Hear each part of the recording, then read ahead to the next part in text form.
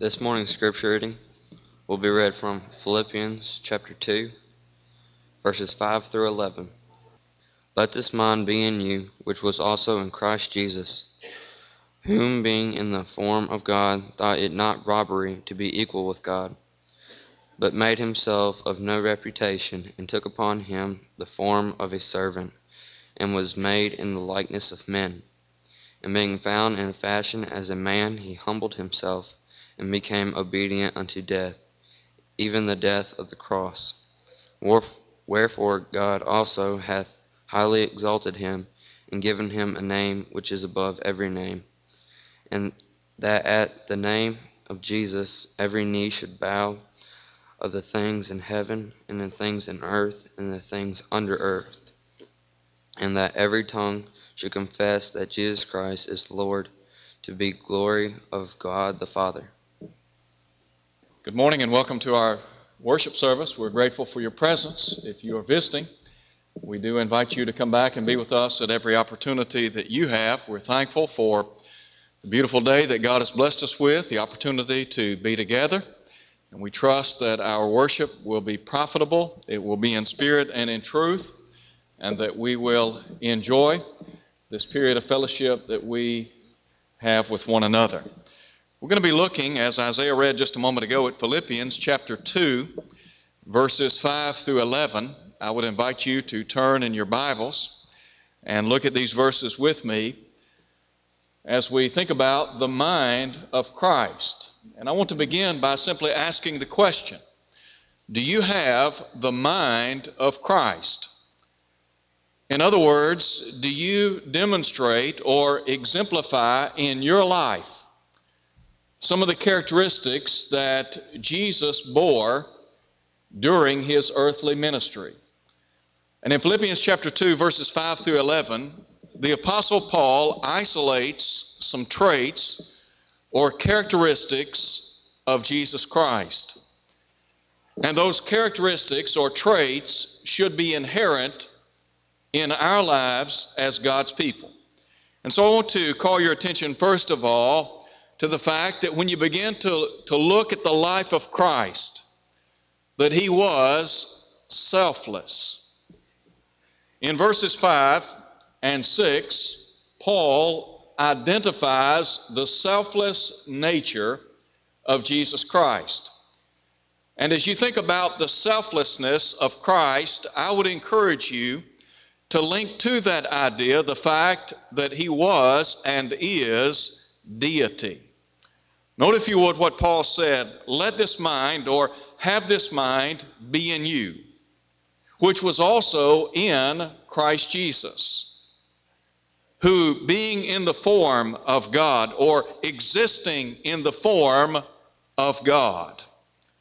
Now, by way of an investigation, if you were to analyze that word form, it simply carries with it the fact that when you look at the life of Christ and you begin to analyze the nature of Christ, that you come away with the idea that he was and is a divine being.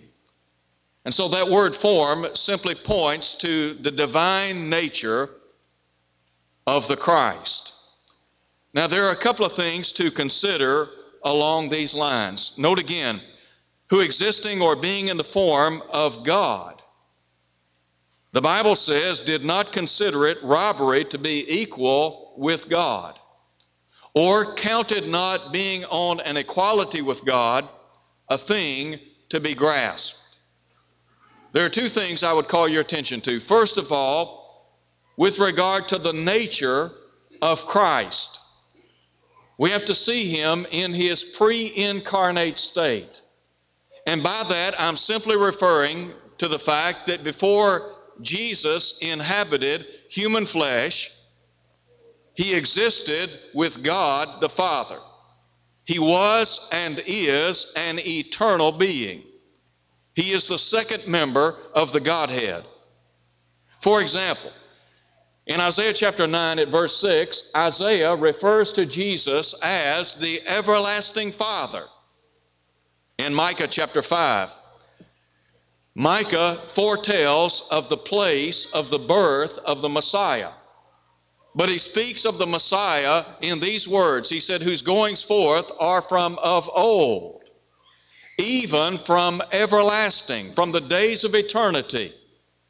And so Jesus Christ existed in a pre-incarnate state. John identifies for us the Word, that is, the Logos. In John chapter 1, he said, in the beginning was the Word, and the Word was with God, and the Word was God. The same was in the beginning with God. All things were made by Him, and without Him was not anything made that was made.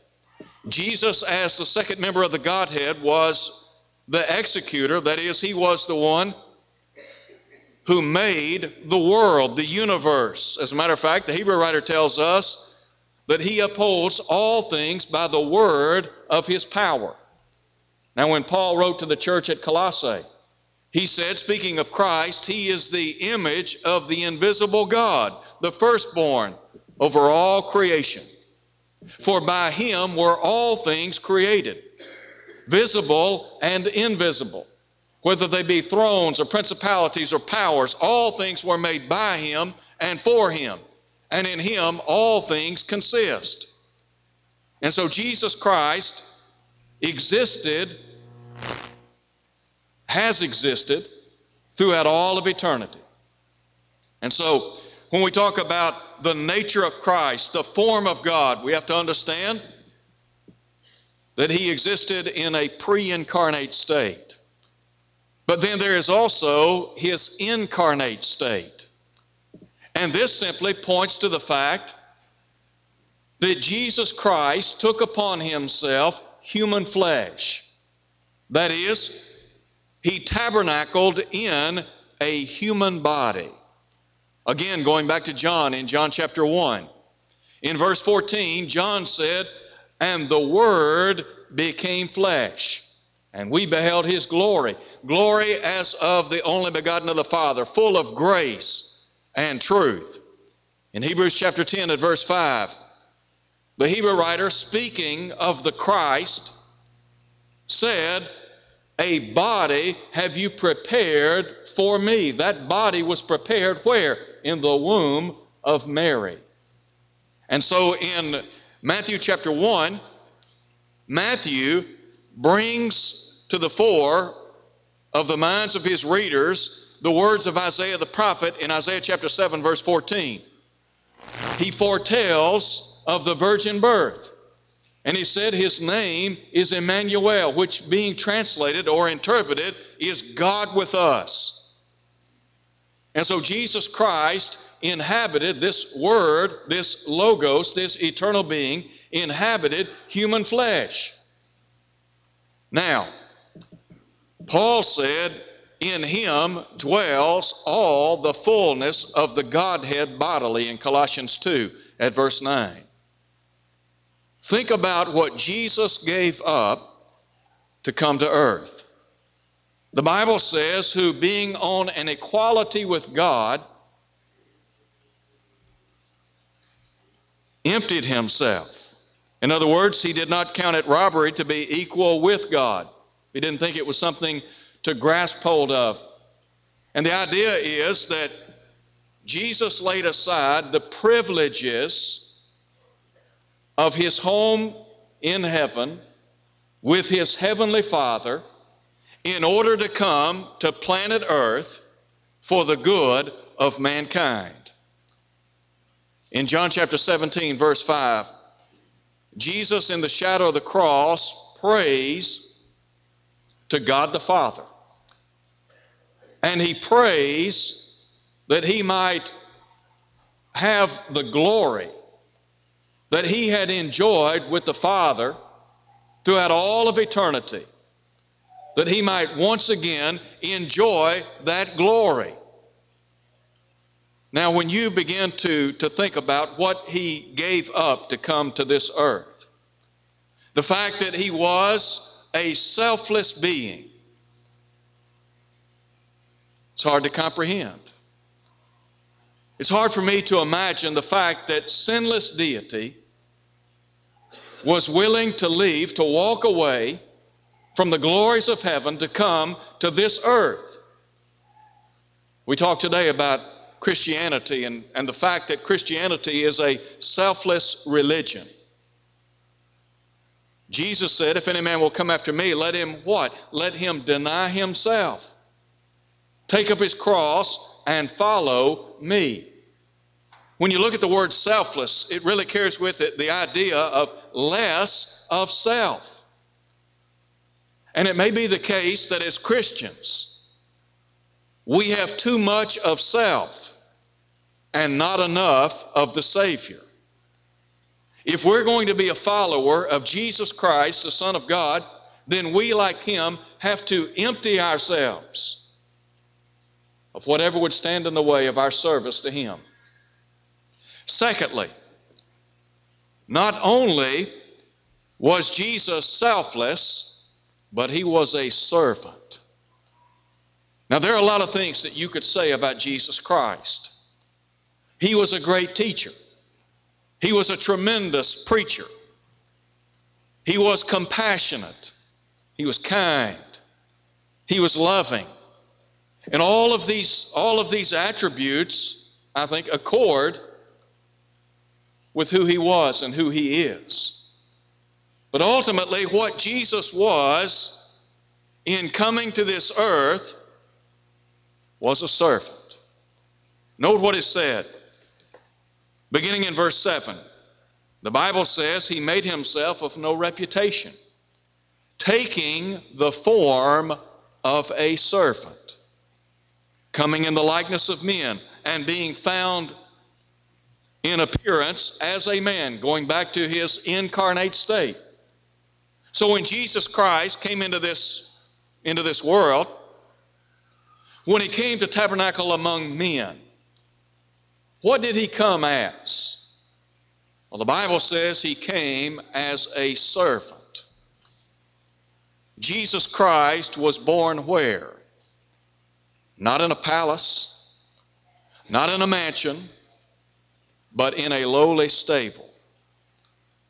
Jesus Christ came to what? To serve humanity. Jesus said in Matthew chapter 20, verse 28, that the Son of Man came not to be ministered unto, but rather to minister and to give His life as a ransom for the many. What about this idea of servanthood? When we talk about Jesus as a servant, whom did He serve? First of all, He came to serve His Father.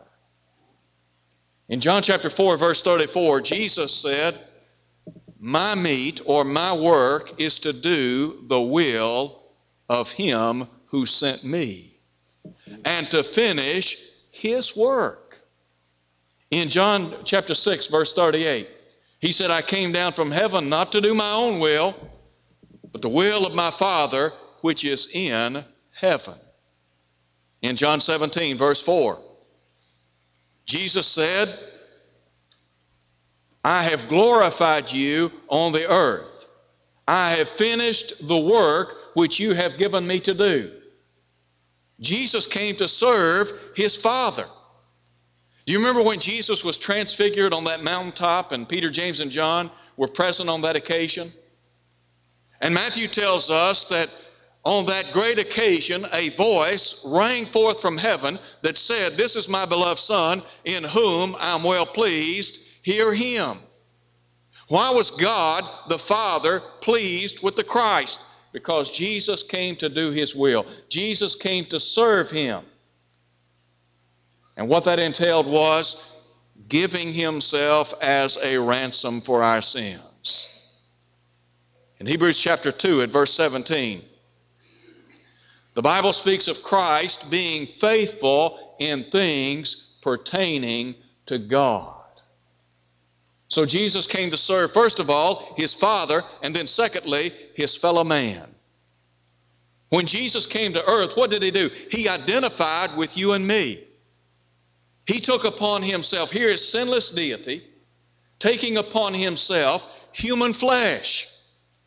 One of the problems in the first century, and John addresses this in his letters in 1st and 2nd John, one of the problems was Gnosticism. The Gnostics had the idea that sinless deity could in no way inhabit human flesh because they believed that all matter was inherently evil. And so what John does is simply drive the point home that this eternal Logos, the Word, became flesh. And so he could say in 1 John chapter 1, look, we have seen him. We have heard him. We have touched him.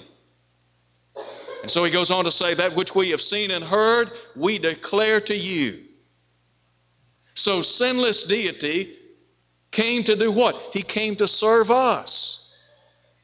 He came to serve his fellow man. And so again in Hebrews chapter 2, verse 17, the Bible speaks of Christ being faithful in things pertaining to God, that he might make propitiation for the sins of his people. And in that he himself has suffered, he is able to aid those who are suffering or who are tempted. Jesus came to serve us. I think sometimes we miss that. He came to do the will of his Father, yes. The will of his Father was what? For him to give himself on a cross to die for our sins. And so Jesus came to serve. What about us? We talk about the fact that when we become a Christian, we are the servants of the Lord. Now, there are a lot of people in the church today, when it comes to servanthood, they want to be served, but the idea of serving is not something that they are willing to contemplate or think about. They're willing for others to minister to them, to help them, to encourage them, to alleviate their needs, but they have failed to get involved in servanthood. When Paul speaks of the transformation that takes place in the life of a believer, in Romans chapter 6, he said, being set free from sin, you have become the slaves, the servants of righteousness. You and I are said to be servants. We serve the Most High God. Now, what's Paul saying? Paul is saying, look, have this mind in you. In other words, develop the mind of Christ. Well, in what way? Number one, you need to be selfless. Number two, you have to become a servant. Christianity and servanthood go hand in hand. If you're not serving the Lord, then something's wrong. How do you serve the Lord? Well, Jesus talked about it in Matthew chapter 25. You serve the Lord by ministering to others. In what way? By teaching them the gospel of Christ.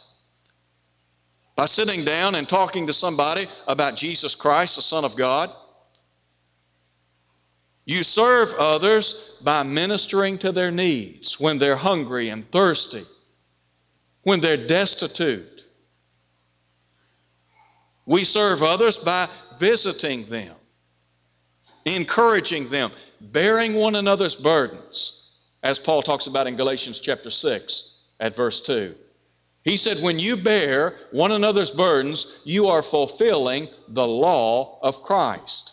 We're under his law. Jesus came to what? To serve. What is it he wants of us? He wants us to be a servant. He wants us to serve in the kingdom of God. And then thirdly, in Philippians chapter 2, not only was he selfless, not only was he a servant, but he was sacrificial. Now we're talking about his death.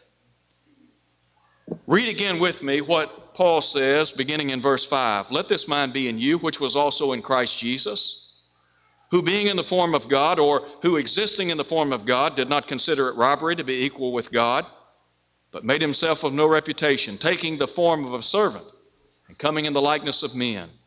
And being found in appearance as a man, he humbled himself, and became obedient to the point of death, even the death of the cross. First of all, Paul reminds us of the cross of Christ. You know, I think that there there are some misconceptions among many people in and out of the church today with regard to the cross of Christ. And I think the misconception lies in the fact that when we talk about the cross of Christ, we're talking about something that came at a very high price.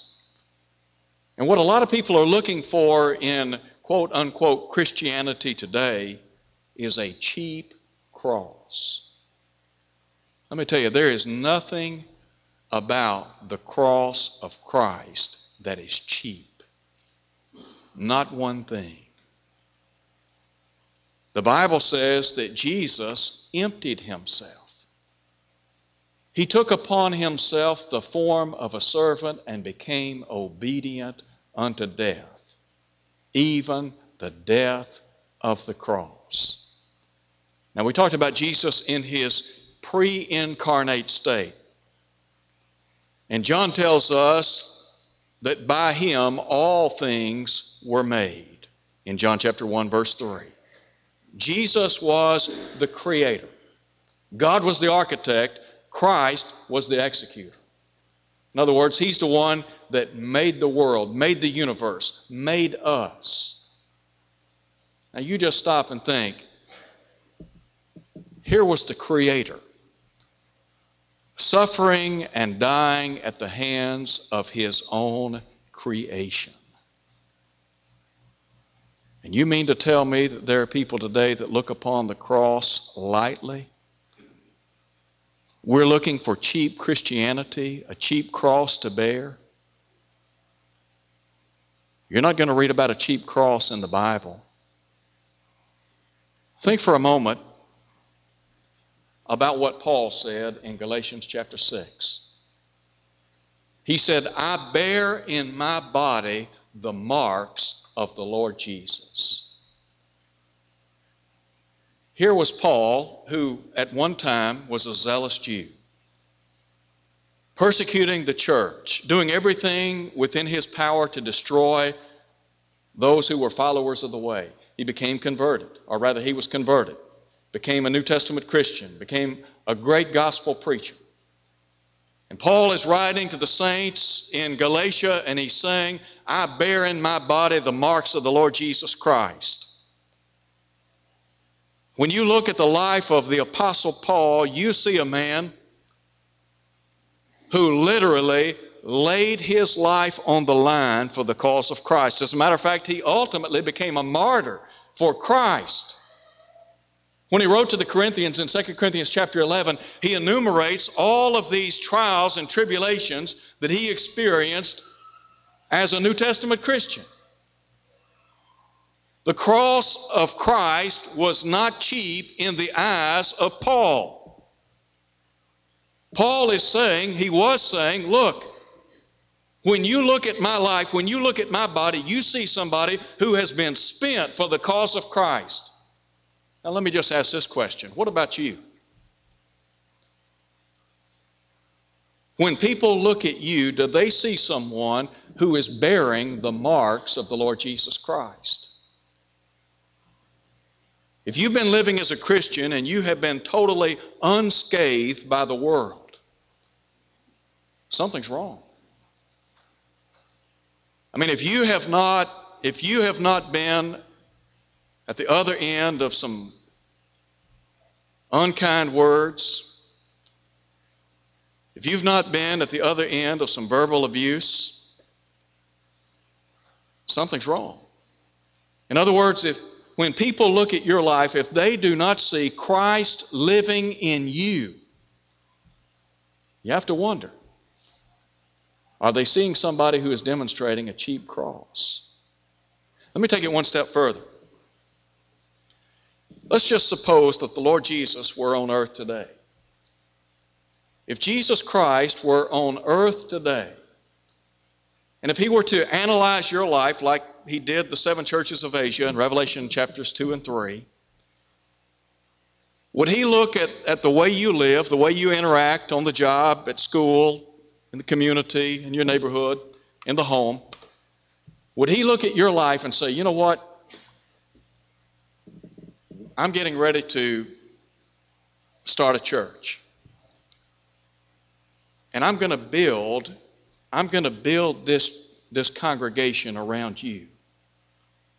Would Jesus say that about you? Think for a moment about out in the corporate world. When individuals sit down and decide that they're going to start a business or a corporation, sometimes they'll look for the best and the brightest minds, and they'll say, you know what, I want him or I want her to be a part of my corporation because they're sharp people. I remember when I was growing up, we would sometimes we'd play ball.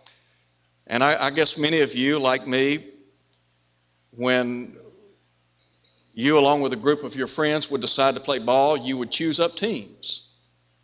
Well, it was always somewhat of, a compliment if they chose you first or near the top of the ladder. Well, what about if the Lord were, what if He were starting a congregation? Would He want to build on you, on your life? There's some of you that are maybe you built a house. In the building process, what kind of material did you use? If you were going to build a house today, somebody called you on the telephone and they told you, look, I've got some lumber. Now, I've had some problems with termites, and the termites have chipped away at this lumber, but I can sell it to you for a good price. Would you want it? No. Well, what if they told you, I've got some windows. Now, the windows are defective. There's some problems with them. I can give them to you for a good price. Would you want them? The answer would be no. Well, what about a roof?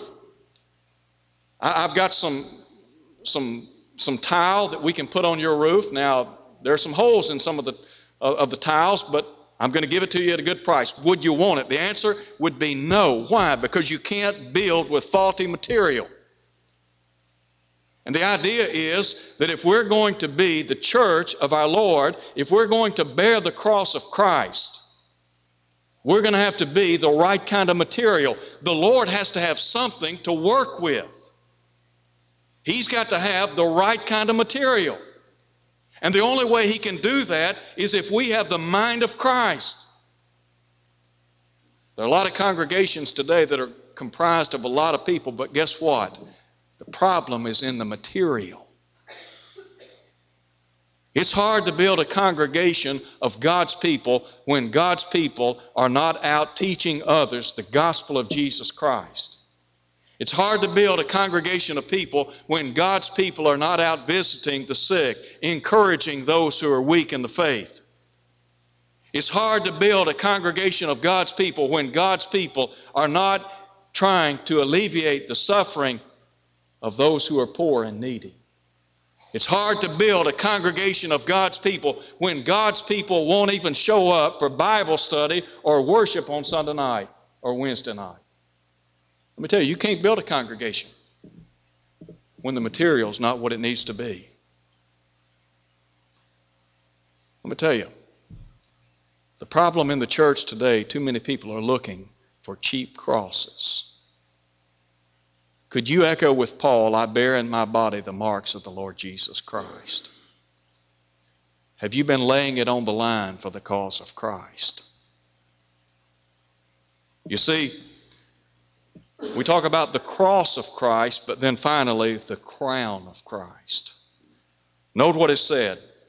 In light of everything that Jesus has done, verse 9, therefore God has highly exalted Him and given him a name which is above every name, that at the name of Jesus every knee should bow, of those in heaven, of those on earth, of those under the earth, and that every tongue should confess that Jesus Christ is Lord, to the glory of God the Father. When heaven looks upon the work of Jesus Christ, there's praise, because Jesus executed the will of the Father. What about you?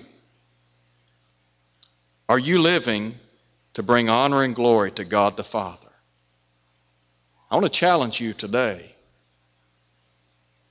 I want to challenge you to develop the mind of Christ.